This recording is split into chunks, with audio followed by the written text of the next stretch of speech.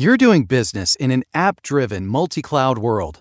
You want to build and run your apps on your choice of clouds, and you need to manage all those clouds as easily as one. With VMware Cross-Cloud Services, you've got options.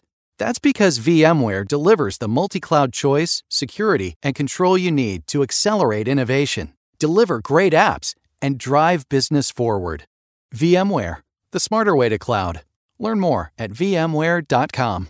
Thinking of switching banks and looking for one that is friendly, takes the time to get to know you, and is invested in the community? Then it's time you met the folks at Arundel Federal Savings Bank, your hometown community bank. From first homes to refinancing and car loans to checking accounts, we've been helping local residents and their families with their financial needs since 1906. Visit us at arundelfederal.com. After all these years, it's no wonder we treat you like family. Member FDIC, Equal Housing Lender, NMLS number 671636.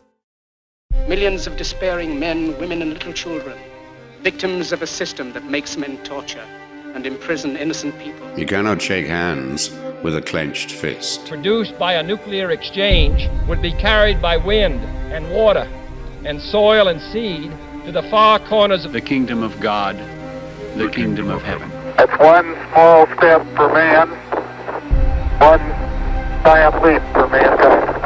We're not saying that planet Earth is coming to an end. We're saying that planet Earth is about to be refurbished, spaded under, and have another chance to serve as a garden for another civilization. Most of the people in here are just your reflections. They're your mistakes. 1776 will commence again if you try to take our firearms. 1 million of the planet's 8 million species are threatened. You are what you repeatedly do. Therefore, excellence ought to be a habit, not an act.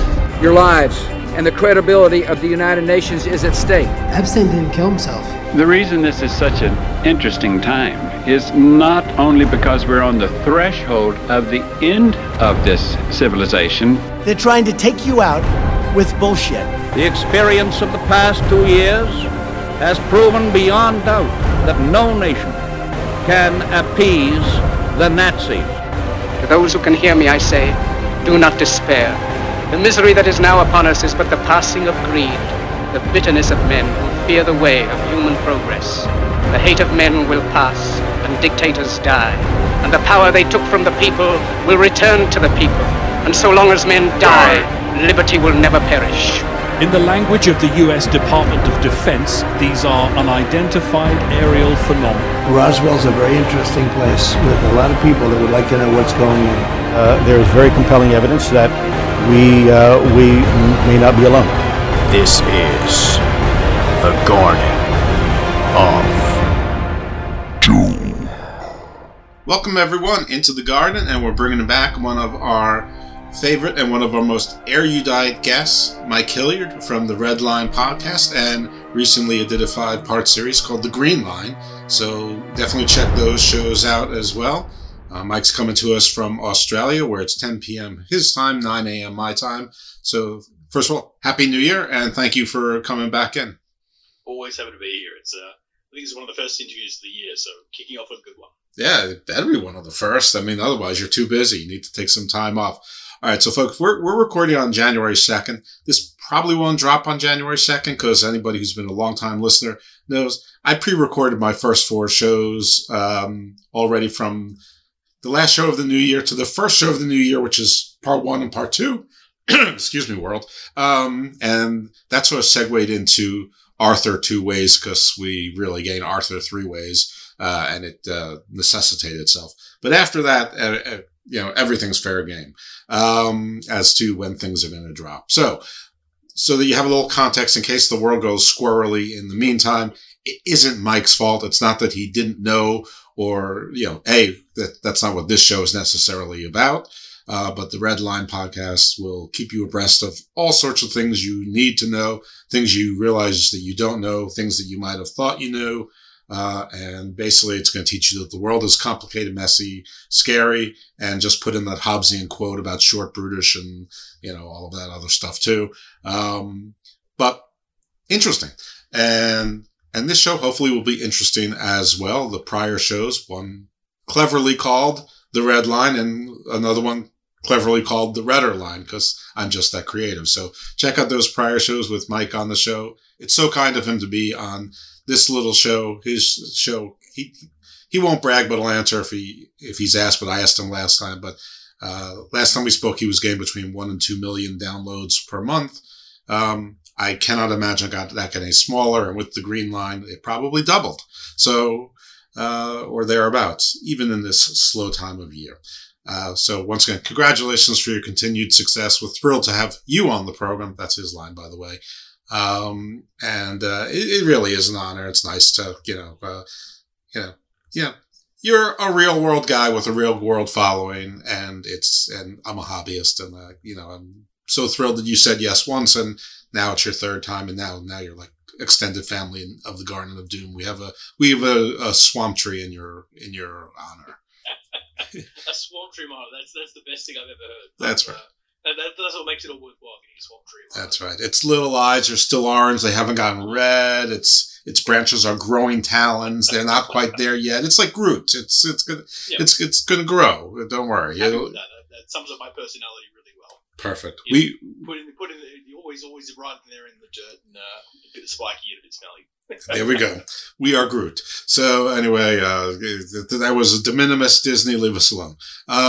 Anyway, so we're going to talk about private military contractors, mercenaries, gendarmes, whatever you want to call them, soldiers of fortune. So we have all seen them in movies and TV. People probably saw the movie The Contractor with Chris Pine not too long ago, where this is the last thing he wanted to do, but it was the only thing that was available to him. Every CIA show you've ever seen, you've got the wet work, the black ops, the really off book box, the in the pocket assets. Every British show that you've seen, the MI6, MI this, the capture, they're a lot of fun. Seems like there's a never-ending supply of these nameless, faceless bad guys that are super skilled but absolutely dispensable to our heroes. What is the real story on private military contractors? And we turn to our first and only expert of the program. Again, I'm stealing his stuff. Michael Hilliard, tell us a little bit about PMCs, which sounds like a really fancy name for brigands. So PMCs is a really broad term. I mean, some kind of private military contractors are, quite a lot of what private military contractors do is just escort work. So, quite often they're ex-special forces or they're quite army officers, or they've been in the military previously, and they'll just be escorting a very rich banker from the airport to wherever he needs to go and back to the airport. And that's probably what the majority of these guys are doing. And again, it also wildly differs between countries. So, for instance, if you take an American PMC with a company like Blackwater, which was Eric Prince's company, those guys would operate and do the things that the American military didn't want to do. So there are some jobs which the American military may think are a bit icky for them to do, or frankly are easier to not have on their books, and they are detached from the US military. They're effectively a very separate, they get some briefings, but they don't get introduced like other ones. Whereas you look at Russia, where rather than America has lots of PMC companies that compete in the private market, with Russia there is only one. It's Wagner, who's run by Yevgeny Prigozhin, who, even though he's not technically in the Russian military, they operate, side by side with the Russian military. Prigozhin will sit in on most of the sort of big decision-making processes in the Russian military. The PMC facilities where they train is right next to where the Russians train. Their headquarters is right next to Russian headquarters. They are almost another arm of the Russian military. And where they're useful for a couple of reasons. One, they have plausible deniability. So what PMCs you quite often use for is kites. So what a kite is effectively, if things get too windy, they just cut the rope. So if you want to go into Yemen and eliminate someone, give you monetizable, but eliminate someone, or you want to go sabotage something, or you want to go extract someone, if you have American civilians or American armed forces caught behind enemy lines or they're captured, that's a huge incident. Whereas if it's, PMCs that are caught behind enemy lines, who cares? It's mercenary, not the American government's problem. Right. Even though the American government may be aware of it at the time. So quite often you find that, for instance, Russian military guys professionally will only do what's happening in Ukraine now effectively is what they do, and some peacekeeping operations in countries like Armenia, Tajikistan, Kyrgyzstan. Russian PMCs will effectively be operating in Mozambique, Guinea, Central African Republic, sometimes doing things as simple as guarding the president because the president doesn't trust his own guys. Sometimes it's as nasty as operating the mine sites. PMCs is a really, really diverse term, and sometimes it can be bodyguards. Sometimes it's, hiring these guys to massacre villages because you don't want your own army to do it. So that really does happen. So they'll send in a squad of 12 people or whatever with extraction sites and all that, and they'll go in and they'll, gun down a village. I assume because that's where a strongman lives or a drug dealer lives or a competing warlord or whatever. So, yeah, for instance, in Nigeria a few years ago. So Nigeria is quite a large country, and there's a bit of a split in the country. About 80% of the country lives in the south, and that's heavily Christian, and the north is very Muslim. And there's always a bit of split between them. And effectively, there was a lot of terrorism problems up in the north. They tried sending the Nigerian military to go in, but it gets a bit hairy because they don't want to go too harsh, because effectively, you don't want to massacre half a village and then expect them to vote for you afterwards. Right. So they did a few operations that didn't quite unlodge everything. So they hired a bunch of South African PMCs, and they just gave them a blank check and gave them a bit of a, we're not going to watch what you do. And they went very, very harsh and scorched earth and, got the terrorists out of there, but hit a lot of people in the process as well. So there are times where countries will do that, unfortunately. So this, but it is probably the minority of what actually happens to PMCs. Not bad. But the tip of the spear, so to speak, are the guys and gals who do subscribe to the theory that if you want to make an omelet, you gotta break some eggs, and we'll break the eggs. Don't worry. Yeah. Well, again, it's you deploy them when you have a reason to. So, for instance, if for Nigeria, for the majority, they're particularly when they're occupying an area or they want to take and actually use that town afterwards.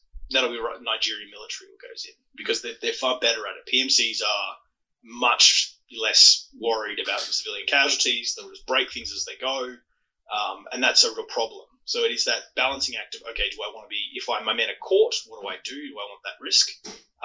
If I know it's going to be high casualties. So right now, for instance, in Ukraine, Wagner is using a lot of PMCs. Well, Wagner is a PMC company, but a lot of effectively prisoners, odd guys, and whilst the really good PMCs in Wagner are effectively operating still in Africa and a few other places, all the dregs, the rejects from everywhere else are being sent in as not cannon fodder, but their lives are very expendable. And that way, when a Russian mother or Russians learn that we've lost 10,000 Russian soldiers, that's an impact. But if they go, well, it was 10,000 private mercenary prisoners, there's not nearly the political flashback. So sometimes you will hire PMCs to do jobs because their casualties don't matter as much. People tend not to view PMCs on the same. He was serving his country. It was he was looking for a paycheck, and that does give you that option as well. So in the world sphere, there's our sphere. There's probably in the insiders they probably know who the companies are. There's got to be someone who tracks these companies. Is there some accounting? Is there some what's the number of PMCs that are out there? Let's forget about like Pinkerton and Dunbar armored guards, things like that. It's really hard to track, and the trouble here is about legality. So, for instance, when we did our first big PMC piece, we ran this actual scenario with a lot of international lawyers and guys who are experts in this, and going, okay, if I as a company pay a team of PMCs, if I let's say BP, and I hire a bunch of PMCs to go blow up a Shell oil rig in international waters, or I blow it up in, let's say, Guyanese waters, who gets charged? Because then you get to the problem of you're hardly going to catch the PMCs on the ground because their operators are going to get in, they're going to get out. You'd be very unlucky to get caught. Okay, so and even if you do, they'll say, "Hey, I'm just doing a job. I was paid to do this," and you go, "Okay, that leads to another kettle of fish of who's wrong, who's right." But let's say you don't catch them. Even if you find out the company that did it, so you go, "Okay, cool, this was carried out by probably a PMC company registered in Dubai." which is where a lot of these companies are. In Dubai, it's not a crime. So you would go to Dubai, the Emirati government, and say, hey, look, I know there's a PMC company that's registered in Dubai that's carried out this attack, and they go, it's not a crime, sorry, like PMCs are fine. No, we can't help you. Okay, so what about the company that paid this PMC company to do it? And again, then you've gone through eight or nine shell companies, and you're never going to catch the money either anyway. So it is really, really difficult to actually pin and regulate PMCs. And the trouble is that of the guys who would have to regulate it, let's say if the US really wanted to do something about it, or the UK, they don't really want to because they also use them. And they also like having the advantage of, hey, I like to use these guys occasionally to, hurt a country that I shouldn't be in, or go do something where I really shouldn't have US personnel on the ground. And I can hire PMCs to carry out that job. And if you regulate that, then the Americans might, even if the Americans were to have really ambitious president come in and go to do that, there's no way the Russians would ever do it. There's no way the Emiratis would ever agree to it, and there's no way that the Chinese would ever agree to it either. And it's why that when there was some regulation of PMCs by the Obama administration, Eric Prince just picked up and moved his company originally to Riyadh and then effectively to Hong Kong afterwards. So it's a really difficult industry to regulate, and it's not one that people want to regulate either. Right. And I imagine you could do the bodyguarding jobs domestically, but if you're operating in another country, are you committing a crime of the United States if you're operating in another country? I mean, that's an issue, here in the U.S. with the check fraud or internet fraud. I'm an internet scammer. I'm in Maryland. I'm scamming people in Nevada. Where'd the crime occur? I mean, that's where the federal government steps in, but it's it's not the same, I guess, here if there's no federal law on it, or if all they do here is bodyguard, but, you send them into, I don't know, let's use our stand-in state of Jeffzikistan. They operated in Jeffzikistan and killed my fictitious brother Stewardistan. And, under Emir Jeff's, the Sultan's instructions, did they commit any crime anywhere? It's really, for a lot of the places that PMCs operate, which is mostly third world nations or developing nations, there's a couple of things. A, the PMC, even let's say he's escorting an oligarch of some variety from the airport to the bank, to the airport, and someone stops his car, he gets out, he eliminates the person in front of him, and then he gets back in his vehicle and keeps going. Are the police going to get there in time? Probably not. And most of those, most of the countries these guys operate in, the police aren't armed that particularly well. And if you're going as a cop who's earning, not that much, and you're going, do I really want to think I'm going to arrest, very heavily armed PMCs who are already heading to the airport by the time you've got the call? No, it makes it really difficult to, no cop wants to go after them. And that if they have committed crimes, so for instance, quite often when guys have done it with Blackwater, but that before the investigation had actually been started, they just ditch out of the country. And unlike US military, when a US military personnel does this, there can be a court martial, there can be someone to hold them accountable. They're in the military, they have a serial number, everyone knows what's going on. With PMCs, they leave the country, the company just tears the records up and goes, I have no idea who that was. It's one of our employees, it's too hard to find out. We'll put an internal investigation and we'll get back to you. And they just let it, go under the radar. And that's, again, it comes down to that. They can get away with a lot more because of it. And soldiers earn a lot more when they do it. So, like everything else in the world, generally, most people in the know who the big players are. You've said Wagner a couple times. Wagner, I'm only familiar with the name because of our mutual friend, the Eastern Border. He talks about Wagner pretty much every show these days. So shout out to Kristaps over at the Eastern Border. Check out his work. It's pretty important, and he wears his stuff on his sleeve. He's from Latvia, and he's oftentimes on or behind the front lines. Yeah. So it's an interesting perspective. Anyway, but he talks about Wagner a lot. You've mentioned Blackwater a few times. I think they either changed their name or they had they're now Frontier Services Group, and they probably changed the name again because they all change their names all the time. And it is really because they know that effectively any time that a PMC company becomes big enough that they start getting journalist attention, they'll change the name because they know that, it is really difficult to get people. The only one anyone remembers is Blackwater because they went through trials, and they changed their name immediately. And Wagner doesn't change their name because they're Russian, and they are not just a private company. They're effectively a state monopoly. Right, they're basically the ninjas of the mafia there. So they private military companies are illegal in Russia technically. So which is a nice way of saying anyone who has a private military company apart from Yevgeny Prigozhin, who used to be Putin's chef and used to sell hot dogs in St. Petersburg before he became head of Wagner, weirdly enough. Anyone apart from Prigozhin would be arrested. Prigozhin can do what he wants.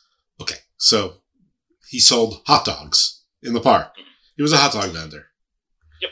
He sold hot dogs, and then he catered an event for Putin. Putin liked his cooking, and then he was willing to look the other way on a bunch of stuff, and Putin brought him into his circle as kind of a personal chef, and then, Putin gives a lot of roles away, not because you're good, but because you're loyal to Putin. So he knows that, I can give the head of the Wagner services to Prigozhin and know that Prigozhin will never say no to Putin. If Putin says, I want you to chuck 80% of your men into a blender, he'll go, no problem, sir, let's get that done. And that's why Prigozhin was given that job, because he's very loyal to Putin. He's played the right cards, he's helped the right people, and in power struggles, he's deployed Wagner to the right places. That's why he has the job. Well, there's a metaphor something in how you make hot dogs and sausage and this whole meat grinder thing, but we're going to leave that one alone. That story itself is amazing. I mean, he can't possibly be a military tactician, so obviously someone else is running the strings, or at least running the ops. Does Putin handpick his generals or lieutenants for him, or whatever you call them, his executive vice presidents? Yep. So he'll have a lot of very high up ex-Russian military guys up there. And as I said, they also do coordinate with the Russian military. When Prigozhin is deploying troops to somewhere, he's doing it with the blessing and usually the advice and military support of the Russian state military. And that's the difference. When it's when Eric Prince or another American PMC does operations, they don't often have to consult with U.S. military unless the U.S. military is subcontracting them. You're doing business in an app-driven, multi-cloud world. You want to build and run your apps on your choice of clouds, and you need to manage all those clouds as easily as one. With VMware Cross-Cloud Services, you've got options. That's because VMware delivers the multi-cloud choice, security, and control you need to accelerate innovation, deliver great apps, and drive business forward. VMware, the smarter way to cloud. Learn more at vmware.com. You've decided to move and picked the neighborhood you prefer, but how much home can you afford? Which loan term is best? Start by contacting an Arundel Federal Savings Bank loan officer to get the numbers you need and a pre-qualification letter to present to your realtor. No cost to you. Whether building or buying, Arundel Federal wants to be the local community bank that you trust and think of for your home mortgage. Contact us today at arundelfederal.com. A pre-qualification is not a loan approval or commitment to make a loan. Additional terms and conditions apply. Member FDIC and equal housing lender at MLS number 671636. Whereas Prigozhin does nothing without the approval of the Kremlin. Right. Now, I know that, I know from Chris that, a lot of the stories we're hearing about what's going on in Russia and Ukraine right now, where you're getting people taken out of prison and the labor camps, whatever, and basically just, putting on the front lines. That's actually the Wagner group, which I guess is that plausible deniability you're talking about. Probably also, a lot of those folks have sort of been written off by society and their families to an extent, or sort of out of sight, out of mind. If you've been serving hard time for, 8 years or 18 years or whatever, in the Siberian labor camp or just in the regular prison, if they have those there, you probably, people have moved on. They don't really miss you because they've already sort of moved on with their life. But, aside from Wagner and what do you say, Blackwater's Frontier now? The Frontier Service. Who are sort of like the big players? Like when everyone hears, one of the favorite bad guys in the U.S. is Halliburton. The Cheney's group. Wherever the U.S. something nefarious is going on, Halliburton is there, and then Halliburton will tell you, well, we do the things that you don't want to do. We will build those pipelines and we will guard those pipelines in northern Nigeria, which isn't safe for Exxon to do or whatever it is. So, of course we get, $12 billion to do it because no one else will do it. Okay. I guess I can see that. But is Halliburton a PMC also, or do they hire someone else? And so Halliburton will pay other PMCs to do stuff. PMCs are designed to be as detached as possible because you don't want, you want them to get dirty, so you don't. Halliburton will happily hire guys because they do not want a Halliburton employee doing something really rough. Because with PMCs, you always have that plausible deniability. Look, it wasn't American soldiers who killed these people. It was, it was a mercenary or bad mercenary. We're going to investigate that and look into it. The media will probably give up in 4 months' time. So again, there's a lot of companies who will give them money to do it, and then that makes it difficult because we can never tell where that money comes from because they're private companies. They don't open their books, and even tracking money across, they're going to run that money through probably Dubai, to which Dubai is not going to let us know who's been giving and what, and that makes every investigation trail go cold. Sure. So it is really difficult to actually see who's paying who's doing what. But no, it'll be. These PMCs are effectively just PMC companies. They're usually backed by very large companies, or they're backed by, in some of the Hong Kong ones case, they've actually got backing from the Chinese government. But they are designed to be as, this guy gets clean, so I don't. This guy gets dirty, so I can stay clean. I do remember my question originally before, but I have to, because these companies are organized. They're actually incorporated. So even in the dirty world, there's some legitimacy where they've got some corporate protection. And, I guess the money still has to check out. It still has to be accounted for somewhere. You've got this absurdist thing where you've got like a SEAL, a Ranger, and, a South African Special Forces guy and applying for jobs. And they're like, so what's your dental like? That is absolutely correct. In fact, when it comes time to usually when a lot of recruitment is flipping over when they go to re-sign contracts, these guys will send reps out to, just like any other headhunter, and they'll say, hey, how would you like to only work 3 months a year and earn 4 times as much? It's the private market, and a lot of PMCs, when you actually speak to them, will actually compete. They'll go, well, the Hong Kong company's offering me this, and another, South African company's offering me this, and the American company's, not as great at the medical stuff, but I am going to get, about 20% more pay. It is, there's a shopping round for really good operators, and these guys compete with each other for people. So it's very much like the private industry.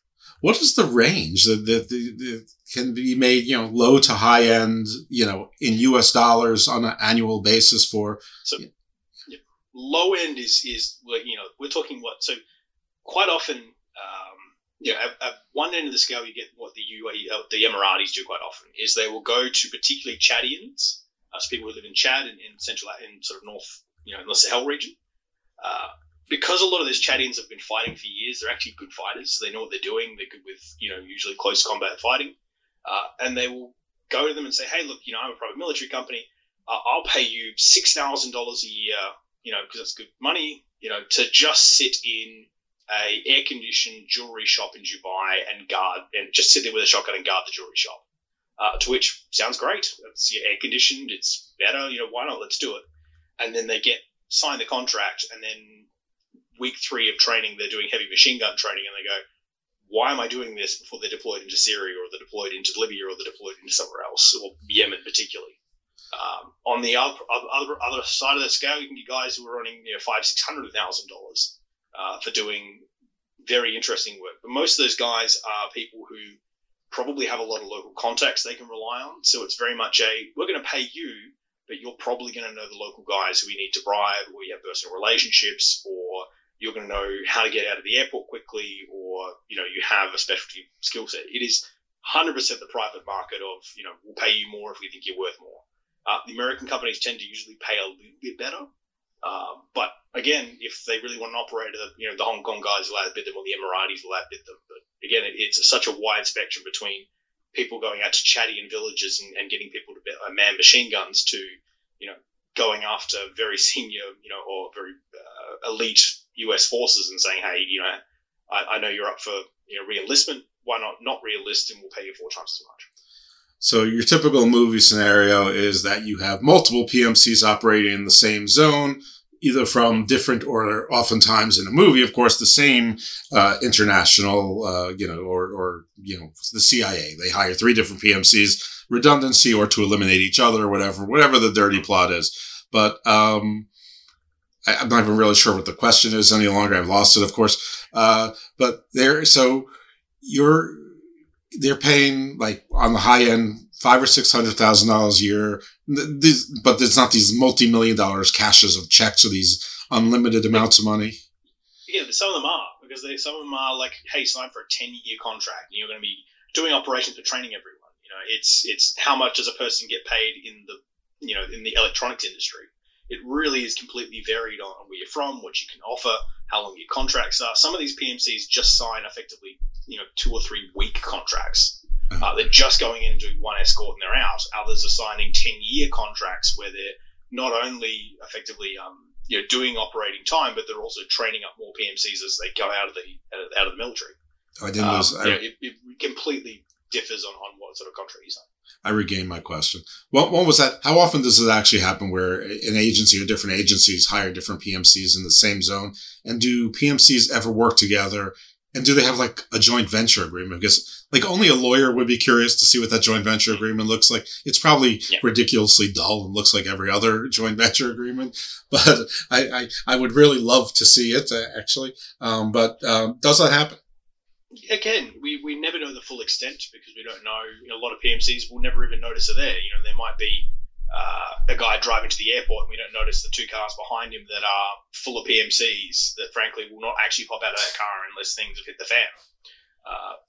There are times where they have worked together, even in Iraq, particularly in Syria, where there were Wagner guys and American PMCs and American troops and Russian troops, and it gets really messy. And in fact, there are times when PMCs have been fighting other PMCs. That was happening a lot in Libya, particularly. There are times where you have PMCs going against, quite often the American companies will actually do things out of the American interests, whereas Russian PMCs never fight Russians. It's almost never unheard of that they'll go fight Russians. Whereas it's really not it's not out of the question that American PMCs will go blow up or attack infrastructure that would be helpful to the Americans. Because again, it's more free market rather than the monopoly that effectively Prigozhin has.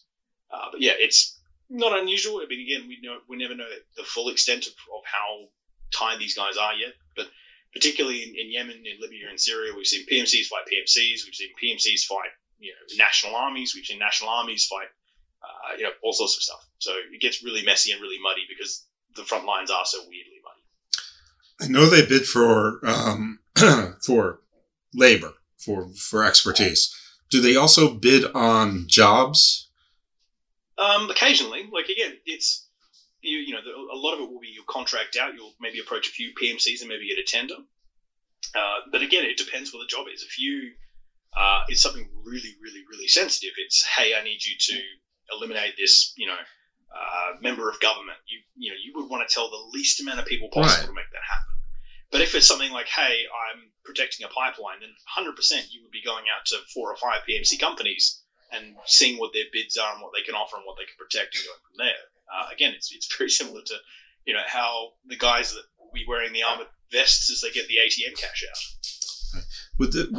Do they ever? And I have a feeling the answer is, it depends on the type of job. So let's call it a medium to high risk job, but not like your secret wet work kind of, black op kind of job, protecting a pipeline in a revolutionary zone.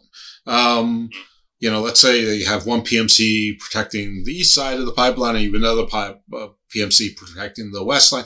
Do they give each other heads up so they know not to engage with each other? I mean, they probably want to engage with the locals, but they don't want to engage with other professionals. They probably will. Like, again, because the PMCs don't want to die. Right. No one wants to die. Right. And if their goals are similar, then most countries will, let them know. For the same reason that the Americans will do things like, if they're going to absolutely rain fire down upon a certain place in Syria, they will quite often actually tell the Russians they're about to do it. Right. Because it doesn't matter if the Americans, hit Syrians, but if they hit Russian soldiers, right. That could be, that it's it could escalate to something worse. Right. It's not the measure of the life. It's we're intending to hit Syrians, but we don't want to start World War III over this. So let's tell the Russians or the Turks or whoever else might be there, you may want to clear out, and then I guess they just take the risk that the Russians will tip off whoever their best friends are in the Syrian regime. So obviously, particularly in the dying, we were all running out of Afghanistan, effectively. There were some PMCs in there who were effectively getting private citizens out of the country. That was quite a big occurrence. And there were also the US military doing the same thing. And if they'd seen each other, operating in the same space, they probably would have just gone, yeah, we're both trying to get out of town. Who cares? Yeah. Live and let live. There's no reason to get engaged with each other on that. Right. There are very few occasions where a PMC would want to fight another PMC because it just doesn't make sense. Right. As I said, most of the job they're doing is either protecting pipelines is probably not a classic example because that's a long-term job. A lot of it is protecting moving targets and protecting, again, the real classic PMC better bread and butter is get an oligarch from the airport to his meeting and back to the airport because the route to the airport goes through a bad part of town. I see. So a lot of them operate in Chicago, I guess. There are far worse places than Chicago. Baltimore. I don't know. There's always Gary, Indiana. That's all that's all we have. Can you imagine an oligarch going to Gary? Like, what Russian oligarchs going to Gary? What are they going to Gary, Indiana for? Unless they're like a Jackson fan. I've been in a lot of active war zones over the years, and even they know Gary, Indiana is not a safe place to be. Wow, that is all right. So, a long time ago, before I sidetracked us 12 times over, I was asking who are the big players. We got Wagner, we have Frontier Services. Who are some of the other names that are out there? The top 5 or whatever. I probably wouldn't name names unless it's. I'd be hesitant to name names because they do get litigious occasionally. Mm-hmm. And also, it may be out of date by the time we do it because they do change their names so often. Okay. You see the same oligarchs who regularly appear, and in fact, a lot of the PMCs will pretty much stay in the same companies, but it is a shell game because the moment any investigations get close to them or they get a reputation, everyone changes because that's the whole point of it. They are meant to be as anonymous as possible, which is why, a lot of people don't even know PMCs exist, or they have this idea that it's soldiers of fortune who, go and do CIA wet work, when effectively it's as I said, most of the time escort missions, but they know that they can eliminate anyone in their way. Right. I have friends who run mine sites in Africa, and they will always have a couple of PMCs with them. They will 100% if, they will give one warning to any sort of locals on the mine site before they open fire. And they know they have the ability to do that. And that's why they're hired, because local cops wouldn't do it, soldiers wouldn't do it, and that's why they're hired. But they'll change names so often because they don't want to ever be recognised effectively. And they're all really sort of generic names, like I won't say exact ones, but Frontline Services and Defence Solutions. It's all kind of that, and it doesn't matter. Right. You track the oligarchs, you don't track the companies because the companies change so often. Right. You could just as easily see them on the commercials during your professional wrestling reruns, trying to sell you tactical glasses that have no glare. No, they would 100% never advertise. Because PMCs don't have what the wider world does, effectively, where it's, you're not selling Colgate toothpaste. Right. They only have a very small amount of customers, and it's a very small pool of people. It's effectively national governments, and there's only a few that really use them quite often. It's very large shipping companies. So, for instance, Maersk, a few of the big shipping companies will hire them quite often. It's one of the reasons the piracy went down so dramatically after in the sort of around the Somali coast is because all the shipping companies just started hiring PMCs. Because whilst the German and French navies and whatnot have, they're not allowed to shoot fishermen. Right. PMCs just literally, let the machine gun rip when anyone got anywhere close to the boats. And everyone turned their back and the ships just went, no, I didn't see anything. Right. And because of it, piracy went right down. So that's why they got hired, because the national navies can't do that. Right. So, so it's very difficult to put exact names to. Understood. You can't say names. the rules of engagement were engage. So no names allowed. Got it. I have one personal story with PMCs, which is very tangential and not even necessarily them, but I think it probably was. And it was in an airport, and there were a bunch of guys, and they were wearing their Blackwater hoodies. And this was totally during the time that everybody knew who Blackwater was. And it might have been right before the name was changed. I don't know if these guys knew it or not or whatever. It doesn't matter. But they did not care that you knew they were Blackwater. They were all wearing the same hoodies. They all had hats. Some of them were competing over how much swag with Blackwater they could wear and carry, their backpacks and whatever. And I don't know. I think it's like if you were Hell's Angel, they're daring you to look at them and say something. And nobody did and nobody would. And in fact, I think that probably a few people, this was obviously, after 9/11, otherwise, why would anyone know what a Blackwater is? And it was, probably, sometime in the mid to late aughts, because, my guess is about 2006. Probably. Betting man. Probably about right. And I bet you we even felt safer in the plane. I don't remember that far back, but, I'm not even sure there were sky marshals yet, but you sort of felt like you had 3 or 4 more sky marshals in the plane. Anyway, but they were definitely, proud and loud, loud with their body language, not with their voices necessarily. Again, because they're being paid a lot more, and if they're around other people who've served in the U.S. military, they're walking around with things saying, I'm doing the same job as you, and I'm getting paid 4 times as much, and I have no restrictions, and I can come and go as I please, and rather than you being deployed for 6 months in Afghanistan, I'm here for 3 weeks, and I get to go home, and I'm paid a lot more money. And yeah, that's a nice little bragging point to everyone else. But again, I don't think people would be wearing Blackwater stuff around as much as they probably used to. No, it had the claw. It had the big claw print on the big old bear claw. I know the one very well. Yeah, it was the real deal. Nice looking gear. Anyway, moving off of that. So all right. So where are sort of the top zones? I mean, aside from Ukraine, that they be operating now, either substituting for actual security or maybe being agents of chaos?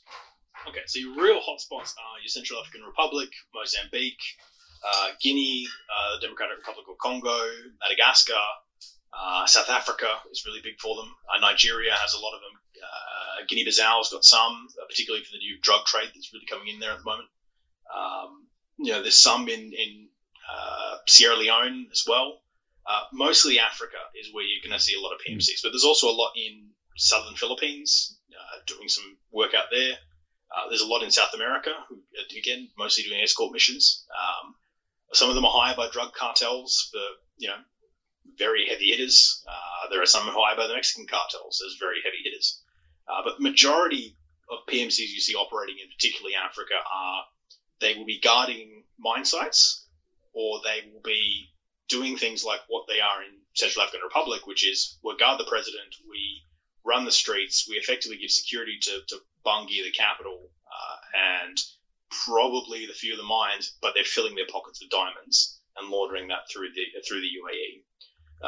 That's how that operation will be working. It's a good source of, for Russian, it's great because it puts Russia out there as a security guarantor again, which they wanted to be again since the fall of the Soviet Union. B, they're getting paid in very good currency. Diamonds is great because you can launder it really, really easily. And C, effectively, they are providing the security for the president, and now the president knows that if he were ever to cross Putin, then his security, it's not his security around him. So that's not a great position to be in if you're the president of the Central African Republic. But that's a very common, to see them out near mine sites or guarding highways to mine sites or guarding near the president. Because again, it's very similar. There's a lot of clips out there that used to be from the old French operations out in Mali, where you would see this body cam footage, and we could see it from both sides because some of the Malians were trying to put stuff on YouTube as recruiting gear, and they're very young. They're not really trained at all. They're just they're firing their Kalashnikovs over the wall. They're spray and pray, and then you kind of they'll be attacking, let's say, a facility, a town, whatever it is, and then your PMCs or your French your French Foreign Legion guys will rock up and they'll just pick them all off one by one, and the whole battle's over really quickly once they get there. That's also not an uncommon thing, that they're just deployed there to be effectively, You're doing business in an app-driven multi-cloud world. You want to build and run your apps on your choice of clouds, and you need to manage all those clouds as easily as one. With VMware Cross-Cloud Services, you've got options. That's because VMware delivers the multi-cloud choice, security, and control you need to accelerate innovation, deliver great apps, and drive business forward. VMware, the smarter way to cloud. Learn more at vmware.com. You're ready to move forward and buy your first home in Maryland, but need somebody with experience when it comes to getting your mortgage. Someone local, someone part of the hometown where you'll be living. And that's where Arundel Federal comes in. In business since 1906, Arundel Federal is this area's hometown lender and experienced. That's the Arundel Federal advantage. From application to closing, a bank you can trust. Visit arundelfederal.com to view rates and get started. Member FDIC, Equal Housing Lender, NMLS number 671636. We're not going to pick a side, but we're going to hurt one side if they attack the other, so we can play everyone off against each other. Because again, for a lot of particularly international mining companies, and I'm not going to name names otherwise my lawyer will yell at me, but if you're a mining company and you go to somewhere really stable like Australia and say, hey, I want a mountain, I want to get all the bauxite out of that mountain. They go, fantastic, you got to charge this much, and you got to build this many jobs, and you got to do this much infrastructure. And he goes, okay, that's really expensive. If you go to an African country, they're still going to demand quite a lot of the same things. But if you have a country which is at civil war or has, diverging factors in the country, that way you can effectively go to the president and say, look, give me the mountain at 10th of the price, or I will give your opposition a lot of guns and I'll give him the contract and he'll give it to me once he's taken your job and eliminated your entire family, and then he'll give it to me for free as payment for that. So your choice is to either give it to me at a discount, or I go across the street and I go to your enemies. Right. And that's why a lot of these countries, there's a huge advantage for international conglomerates, a huge advantage for outside players to keep them at this balance point where they're not quite strong enough to eliminate each other. And if one gets too strong, they'll boost this one up, they'll both come back down, and you keep the balancing act. So there's always that leverage of play ball or I help your enemy. And that a lot of these African countries are in that position. Now, let's say I'm Nole Kasum and I am a multinational quadrillionaire and I want to get into the mining game. But, I'm an overnight success because that happens all the time. I'm basically the Mark Zuckerberg of my industry. Like, nobody knew who I was, and a week later I'm a billionaire. Yeah.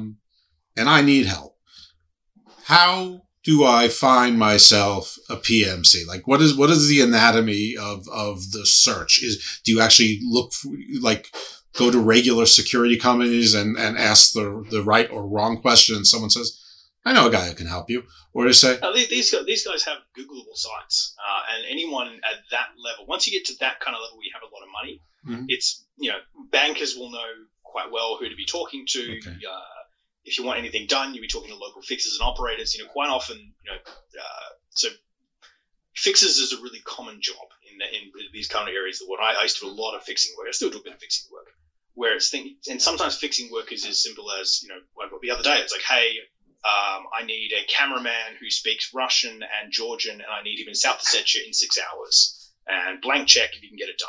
Okay, yep, fantastic. I'll make some calls. And you rely on people like me who have these very long phone books that you can just call friends and say, hey, look, pay you this much and I need you to get out to South Ossetia real quick. By the way, I can tell the world this is a podcast, but Mike Hilliard looks exactly like Harvey Keitel in Pulp Fiction right now. By the way, we now have the name of the show, The Fixers. Yeah, actually, The Fixers is a really good one. Yeah. So once you get to that world, you'll start calling fixers, and fixers would know. So, but a lot of these companies will have websites. But if you message them and say, hey, can you guard my 6-year-old's birthday party next week, they're going to probably tell you to go away. Some of the bigger ones will only want contracts that are worth multi-million dollars. Sure. Don't talk to you unless you're a national government looking to, effectively long-term guard embassies on a second run. Yeah, it really does. Again, I feel like I've said this 100 times all night, but it is horses for courses. Everything's different. But yeah, these guys have websites, right. But usually there'll be fixes, or people can get directed to the right ones, or there'll be people in that area of the world who know what to do. Right, it's the free market. If you want to get Taylor Swift to do a concert, either you need to run the Meadowlands, or you need to be a quadrillionaire and say, "Yeah, I want you to play my kid's 10th birthday." No, I'm not doing that. Oh, but I'm the emir of Jeffzikistan, and I will give you $42 million to do it. Oh, okay, sounds good. Case, they rock up. That's pretty much how it goes. That's okay. Yeah, so it's just like everything else. Then it's the market forces. It's a sort of capitalism gone wild, but it runs even where there's not capitalism. So around, you said it's hard to track, but around how many, like, on the higher end companies are we talking dozens? Are we talking scores, hundreds? We're talking easily a couple hundreds, because some of them are really small. Some of them will only be like 6 dudes. Others will be thousands of operators, and it really is. Wagner's much bigger than that. It's almost like how many electronics companies are there? Right. Yeah, there's the big guys. There's your Samsungs, your Apples, your big sort of your Frontier Services Group, your Wagners, but there's also really small operators who will only have 6 or 7 guys, who will probably only pick up very, very localized contracts. So they might, I won't give examples, I'll just wing, nudge kind of stuff, but for instance, there are some that will only operate Cabo Delgado in Mozambique, and their only guy they contract with is usually the French mining company Total. And they don't need a lot of operators for that. If they're just getting guys and effectively guarding the airplanes when the French French executives land to go check it out, then you don't need a lot of guys. It's like the Templars. There are others. You just need your 9. There are some companies where on the books there's only three or 4, actual people who work at the company. It's like Linda from accounting, the CEO, and the CEO's, cousin who is going to get a random job. But they'll also contract out to get other smaller PMCs, which is also quite common, or they'll contract out to they'll find people for the jobs. A lot of these smaller PMC companies will be effectively picked up by bigger PMC companies for larger contracts. So it's really difficult to know exactly how many there are, and how many are registered under security companies, how many are registered under event management. That's another one you can register things under. Sure. Because again, the regulation in the countries they're operating in is so ridiculous, to the point where some of these guys will come in on tourist visas, and some of them will come in on working visas, and some of them will come in with no paperwork at all. It really depends on the sort of the situation you're dealing with. I'm just thinking about a really bad offbeat comedy with like a Michael Cera or something, where they're running a Comic-Con and they hire one of these places to do top security, and they have no idea who they hired, and it becomes a Die Hard kind of thing where some cosplayers end up being John McClane. I don't know. This for PMCs, they get rules of engagement. I mean, as much as I've said they can free fire, it's only in certain countries. Right. If a PMC is, let's say, hired to get Mariah Carey to the show, he's not just going to free fire at people as they go through Seattle. But when a PMC is hired to do things in the Democratic Republic of Congo, and he'll probably be told when he gets there, it's free fire. It's give him a warning out of courtesy, but it's free fire after that. So again, it's every job will have a different set of rules of engagement. Every job will have a different set of objectives. Every job will have a different set of pay. Every job will have a different set of nationalities working on it. It really is just a really, really deregulated, really sparsely different world. Are there places that beyond regular security that we're talking about, getting Mariah Carey to the contract, or getting the Russian oil oligarch who needs to talk to the governor of Texas or whatever, or North Dakota or Vancouver, getting them safely from place to place? Do they operate in like the United States, Canada, or, Australia, beyond those security jobs? Yeah, of course, because they will be. If you are very worried about something going on, that's kind of a higher end version of it. So quite often, if you're a big Hollywood star and you're very worried because your entire tour bus has to drive through Cary, Indiana, you might hire one or two of these guys just to kind of be there for that leg of the trip. It's very doable, and sometimes the bigger companies will just farm out someone for a good chunk of money. Sometimes it'll be a very little company. It's effectively just a level above security. You know, you can hire we call them like Chubb armored vehicle guys, but you know that the Chubb guys, when probably push comes to shove, aren't going to be pulling out a rifle and willing to like stand and fight. Right. Whereas if you hire PMCs because you're expecting things to go wrong, yeah, that's when you expect them to stand and fight. So cartel guys might hire them, but again, it really comes down to how much noise you want to make, how much money you're willing to pay. Because if you think, well, I'm not going to probably come under attack, then the Chubb security guys probably work.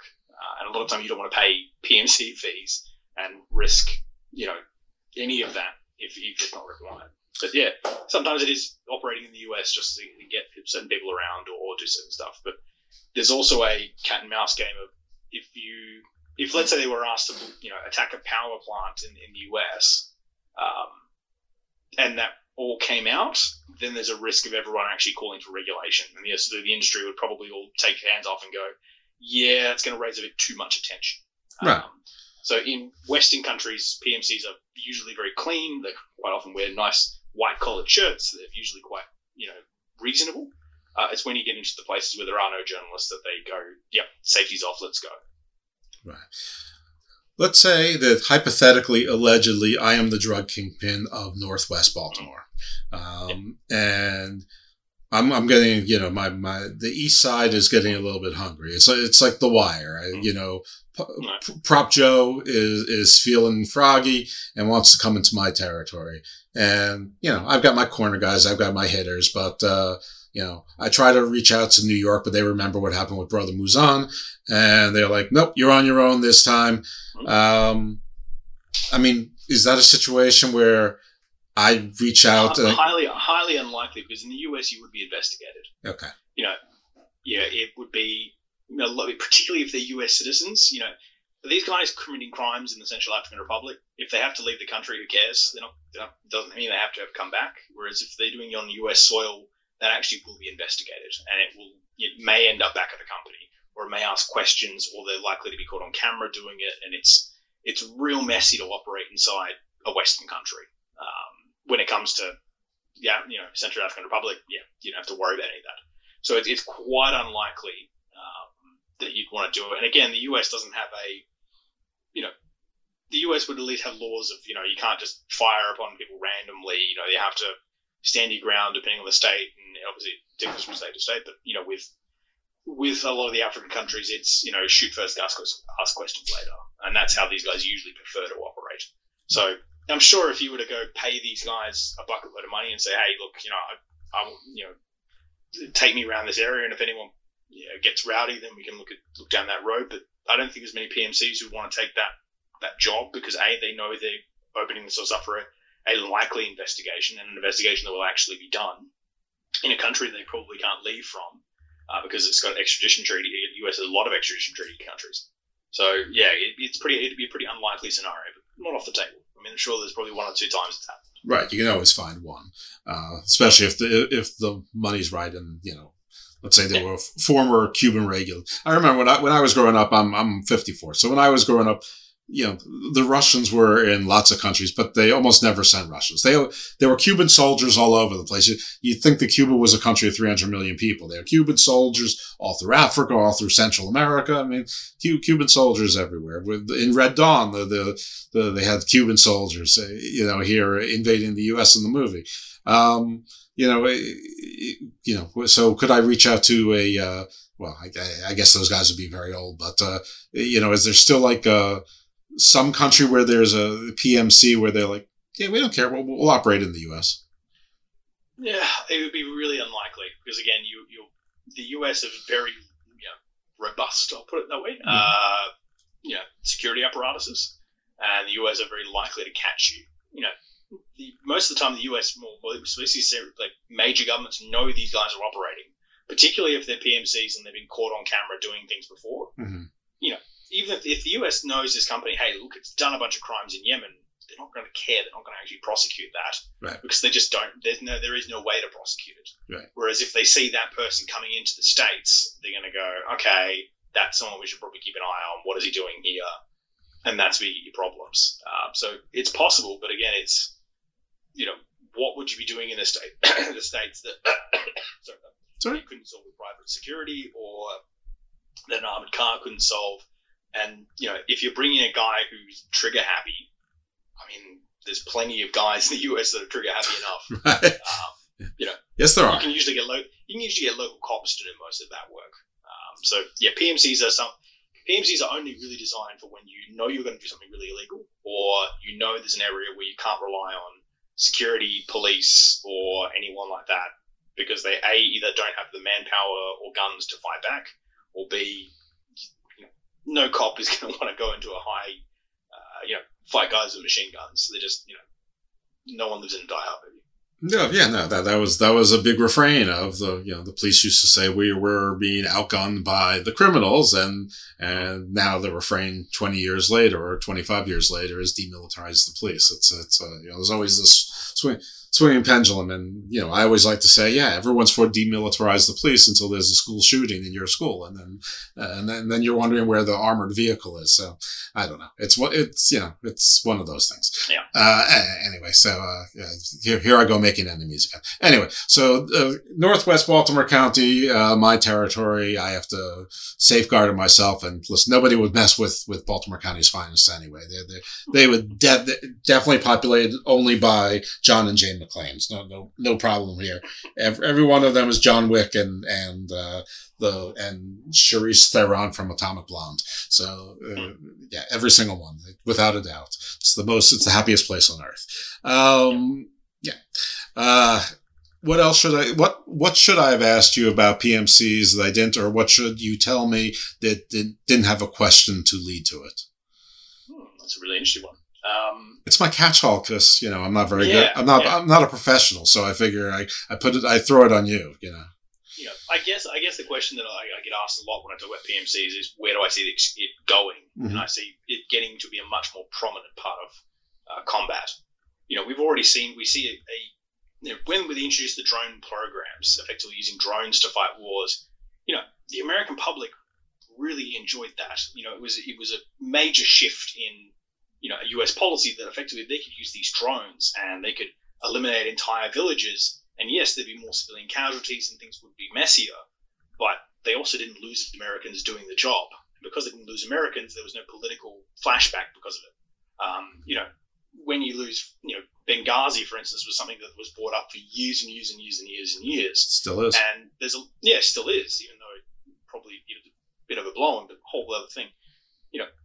The trouble is, if it had been PMCs doing Benghazi and the PMCs had been eliminated, not a single person would have really cared about it. It would have been, the PMCs, who cares? Which, again, these are people, they have families, they have mothers and fathers. They shouldn't, but people should care about them. Is a better way to word that. But, people don't have that same political attachment if they're PMCs. So, if you are in a hot area and there's a worry about, suffering casualties, PMCs are becoming a cheaper and a more reasonable option. It also, frankly, it's a really interesting thing. We pulled out of Afghanistan without American troops, but we put a lot of PMCs into Afghanistan as well. So, but we can now pat ourselves on the back and go, we got out of Afghanistan, good work us. But there's almost as many PMCs as there were American troops left in Afghanistan. So what actually changed? Mm-hmm. Yet, politically, everything changed. Even financially, geopolitically, how the country is viewed is very different now because of PMCs, not actual soldiers. The US chucking 1,000 PMCs into sort of Colombia would be very different to how putting 1,000 troops on the ground from the US military. So they can be used to effectively get around and have this ambiguity. There's always been that worry by sort of defense guys of what happens if Wagner was to, let's say, invade Estonia. Right now with NATO, we would declare if Russian troops came across the border into Estonia, that's it, Article 5, we go to war with Russia. But if it's Wagner, that's where you get that grey line. And the grey line is really where people don't want to operate because, pre-Ukraine, I think now NATO is quite aligned and on the same page, but there's always that question of if it's not Russia, it's Wagner, it's a bit messy. And then you see maybe a Hungary, a Bulgaria, a few other countries go, I'm not coming to NATO's aid. I mean, it's just Wagner. It's not the Russians. then you get into weird, like, is NATO still doing this? Is it not? And that moral grey area, that operational grey area is where PMCs will thrive. Is that I don't want to get, making calls and making things a bit squiffy that shouldn't be there. So that's where it's going to be more of a problem going forward, and no one wants to regulate it because everyone loves having that card they can play with moral ambiguity. Well, Estonia is, I mean, I know you're just picking a country, but I mean, that's in the Baltics, or just north of the Balkans, and it's in Europe. So that would be a bit messy. I mean, I understand the gray line, which, by the way, should totally be one of your episodes called The Gray Line, exactly on this situation. Yeah. But there has to be, let's say we found Wakanda, and it had all this vibranium, this new rich resource. But unlike, Wakanda of the Marvel universe, it wasn't able to be harnessed into enormous technology where, you basically have a civilization that's like, 1,000 years ahead of everyone else. And, it was just another country, small country in sort of, a less regulated part of the world. But they're sitting on a mountain of, whatever, cobalt. Let's just use our favorite color. We're just describing the DRC at the moment. Right. And they did decide to get, I mean, I understand that Wagner right now is a little bit busy, but let's just say that instead of Wagner, we got Schnagner. And Schnagner is from Jeffzikistan, of course, because it's the best and worst country in the world. And if Jeffzikistan, we have, it's like the Star Wars cantina. We have the worst of all, all in one place available. It's like a bazaar for mercenaries. And they find Schnagner out of Jeffzikistan, which is like Dubai, and they have absolute immunity. Whatever they do is not a crime, as long as they don't do it in Jeffzikistan and pay us, $10 million a year in duties. Just say Chechnya. Just say Chechnya, sure. I like Jeffzikistan. We could about Jeffzikistan is so much more fun. We'll go to Jeffzikistan, but definitely have a country in my mind. Okay, very good. And could we hire Schnagner to do that gray line to invade Wakanda? And what would the world do in a situation like that? So that's again one of these situations we don't know yet. Now You're doing business in an app-driven multi-cloud world. You want to build and run your apps on your choice of clouds, and you need to manage all those clouds as easily as one.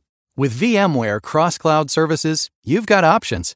That's because VMware delivers the multi-cloud choice, security, and control you need to accelerate innovation, deliver great apps, and drive business forward. VMware, the smarter way to cloud. Learn more at vmware.com.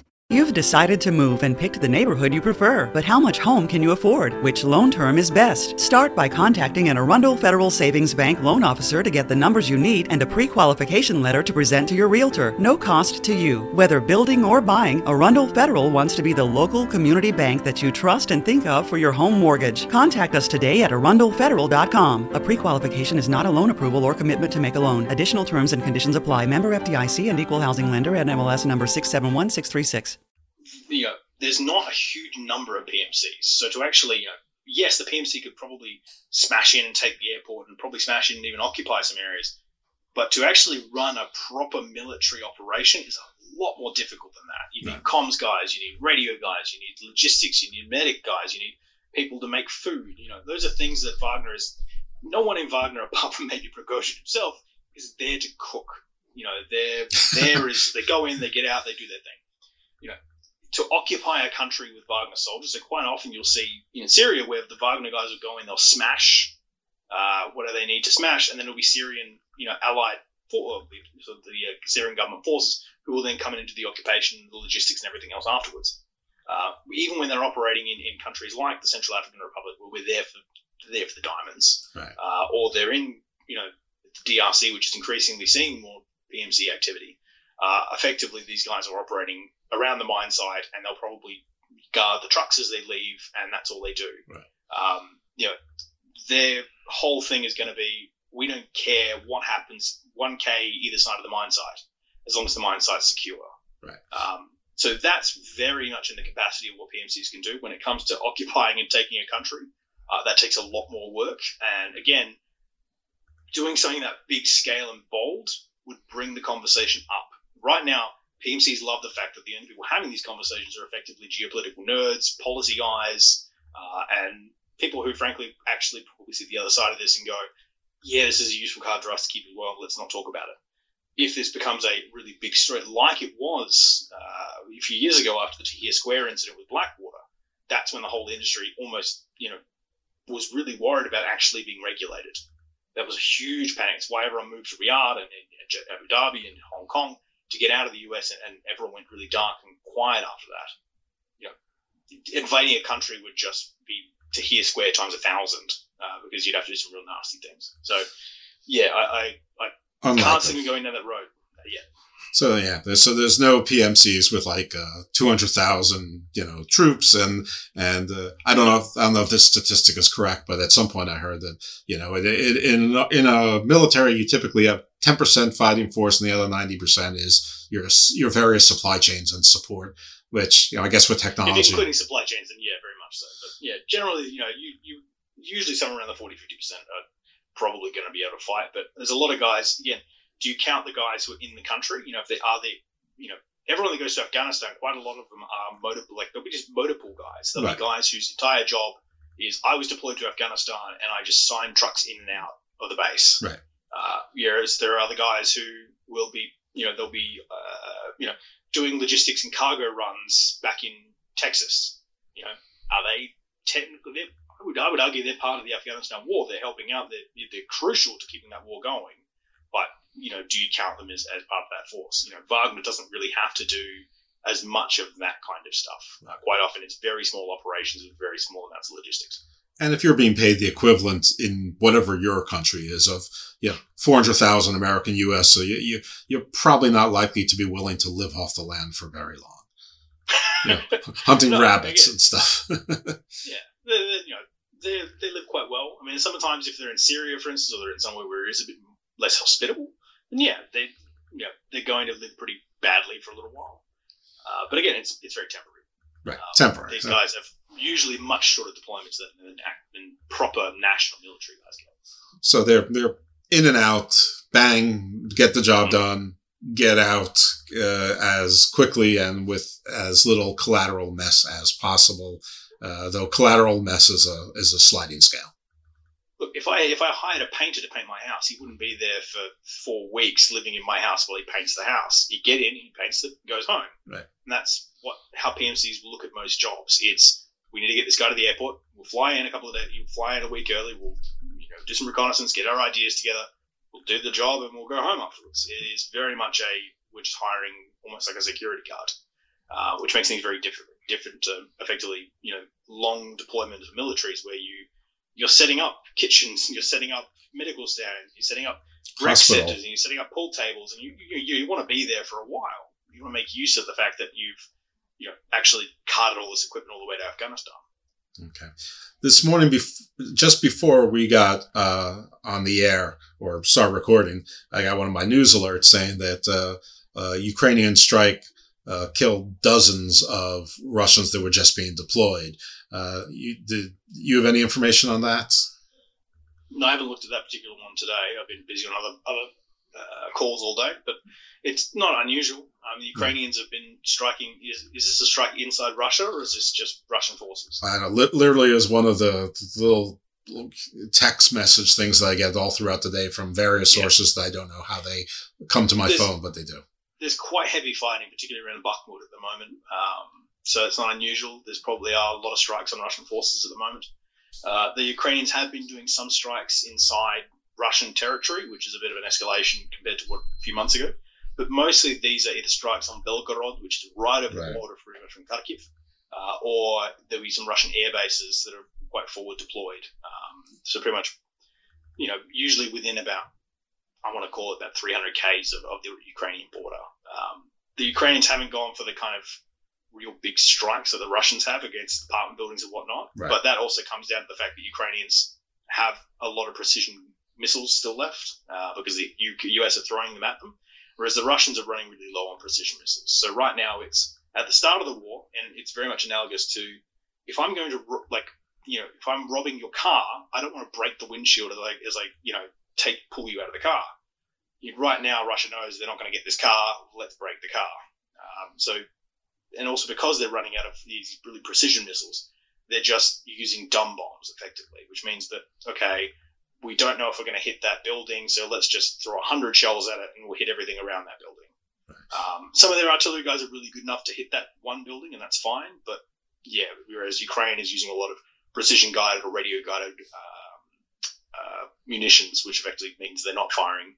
When they fire into Belgorod, they're usually just hitting a fuel refinery plant, or they're hitting a key bit of infrastructure. Whereas when Russia is firing into Bakhmut or firing into Kiev or firing into these major Ukrainian cities, they're hitting everything because they really don't have as many precision-guided weapons as they once did.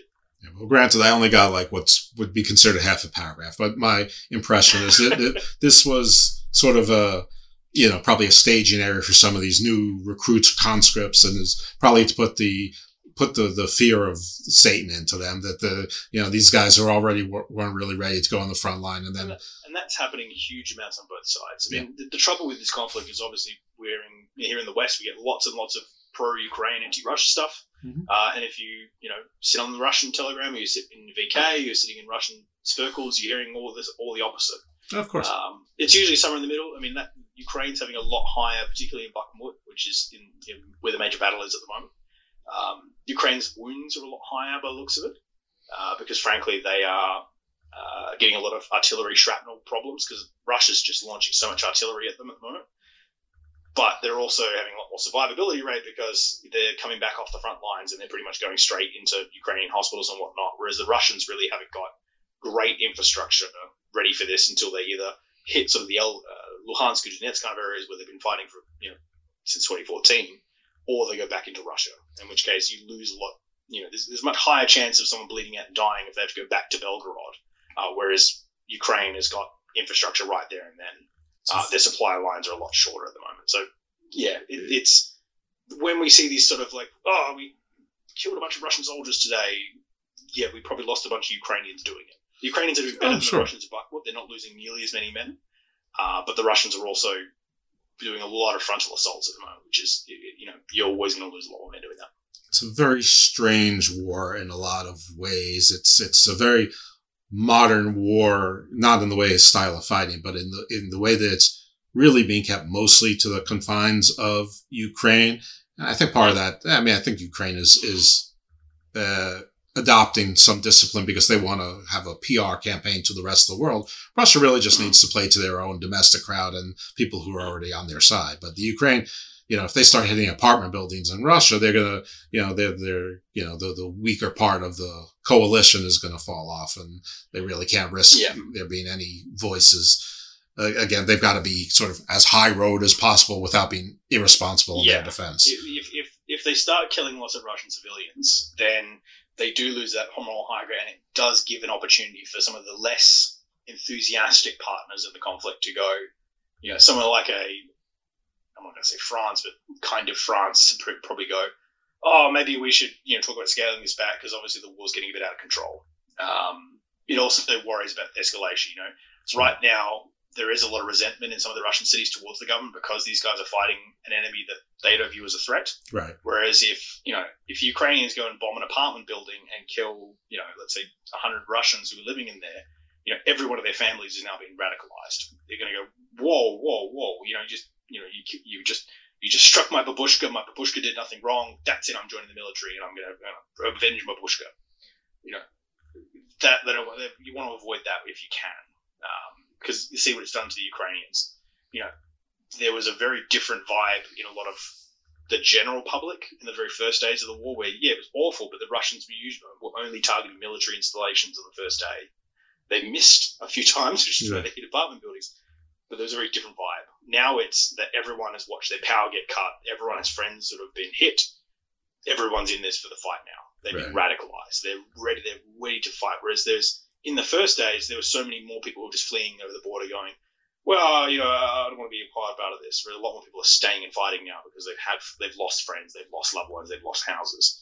So it's a real conundrum. And when you speak to US military generals, particularly some of the guys who were operating in Iraq and Afghanistan, they'll tell you that sometimes, you'll get that, you'll get that operative, you eliminate the fighter, but now you've just made his whole family radicalized. Right. You've lost the war. The old martyr question. What about Belarus? What is that?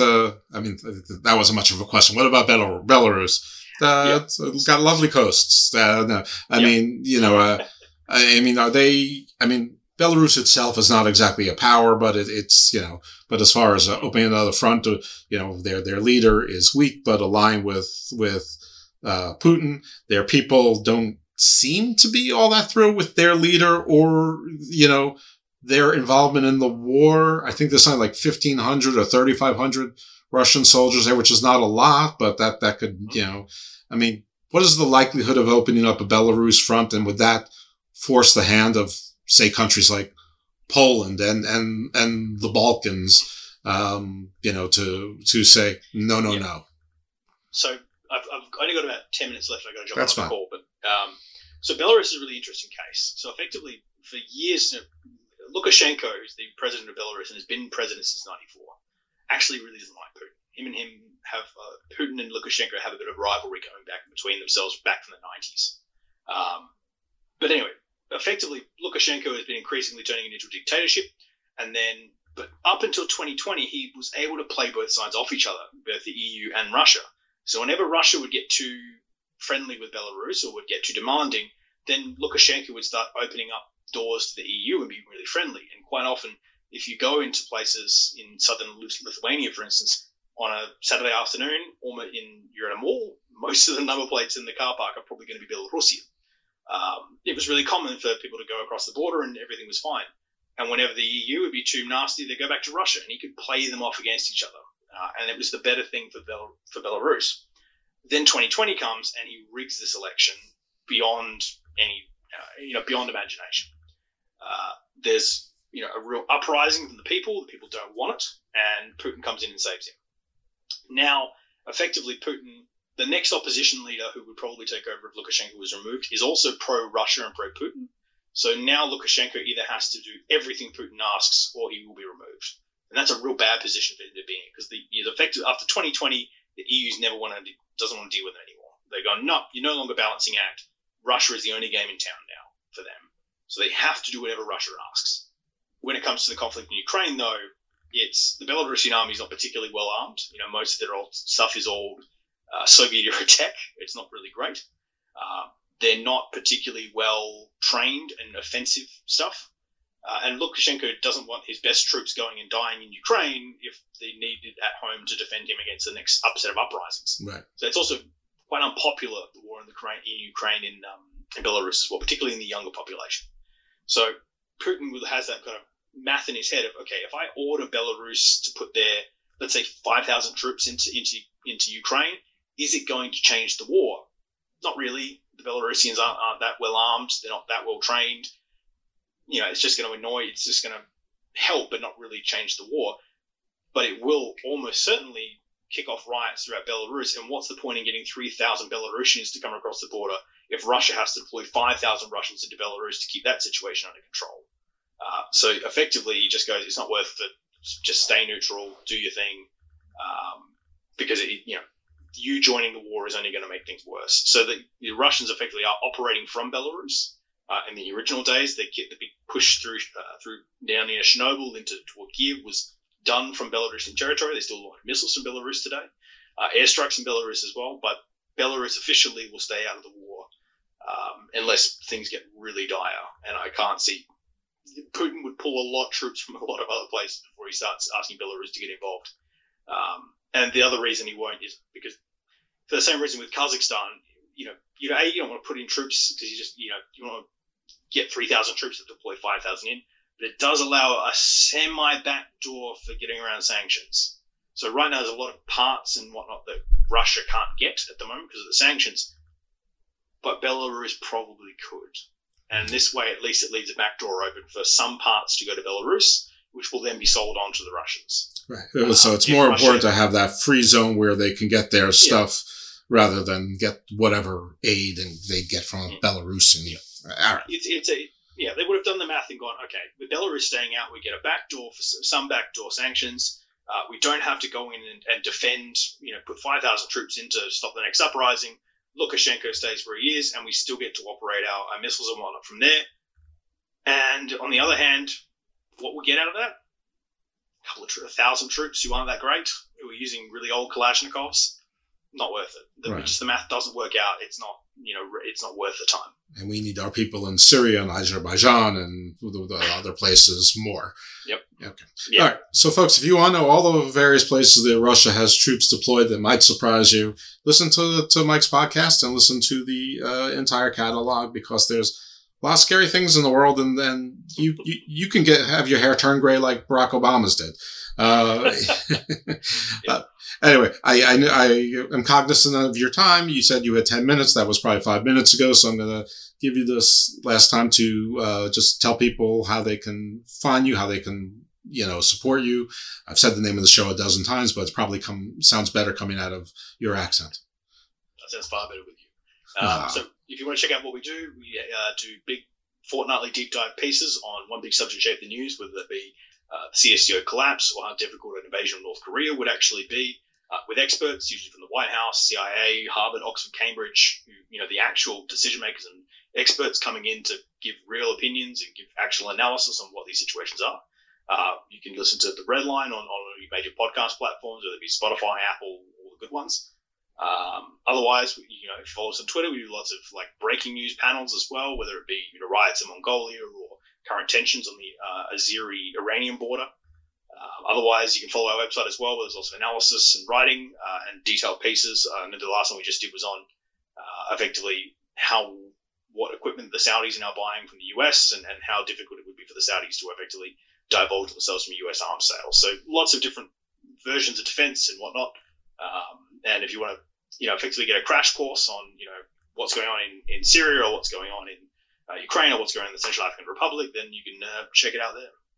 Absolutely. And there was a 5-part series on the Green Line with all the complications of climate change and things like that. And just nothing is simple. And Mike's experts do a great job of breaking it down. It's usually somewhere between 3 to 5 experts. So anyway, again, can't thank you enough. I want to free you to the rest of your day. Happy New Year again. And it's always a pleasure having you on the show. I really appreciate it.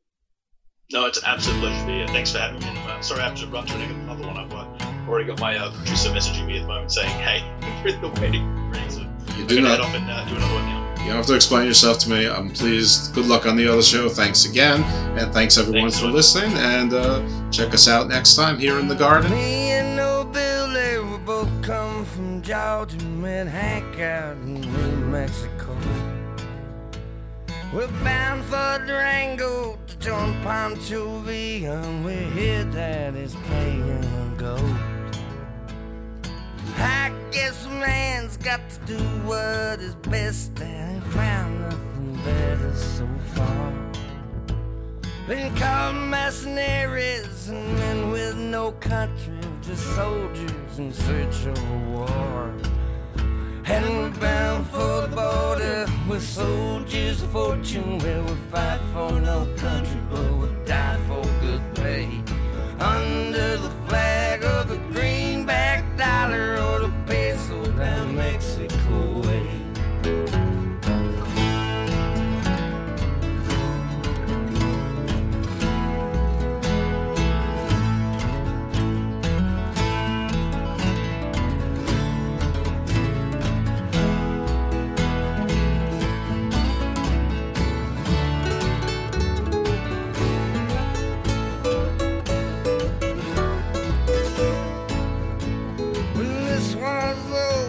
I'd go back to Georgia and settle down quiet somewhere.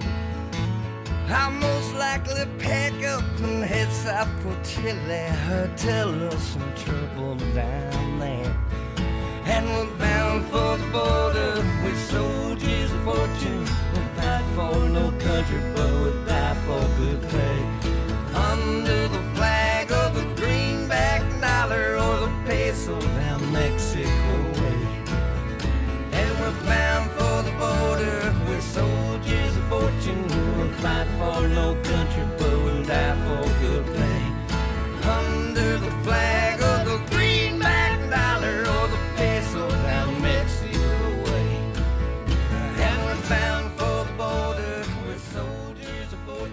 We'll fight for no country, but we'll die for good pay. Under the flag of the greenback dollar or the Thinking of switching banks and looking for one that is friendly, takes the time to get to know you, and is invested in the community? Then it's time you met the folks at Arundel Federal Savings Bank, your hometown community bank. From first homes to refinancing and car loans to checking accounts, we've been helping local residents and their families with their financial needs since 1906. Visit us at arundelfederal.com. After all these years, it's no wonder we treat you like family. Member FDIC, Equal Housing Lender, NMLS number 671636. You're doing business in an app-driven, multi-cloud world. You want to build and run your apps on your choice of clouds, and you need to manage all those clouds as easily as one. With VMware Cross-Cloud Services, you've got options. That's because VMware delivers the multi-cloud choice, security, and control you need to accelerate innovation, deliver great apps, and drive business forward. VMware, the smarter way to cloud. Learn more at vmware.com.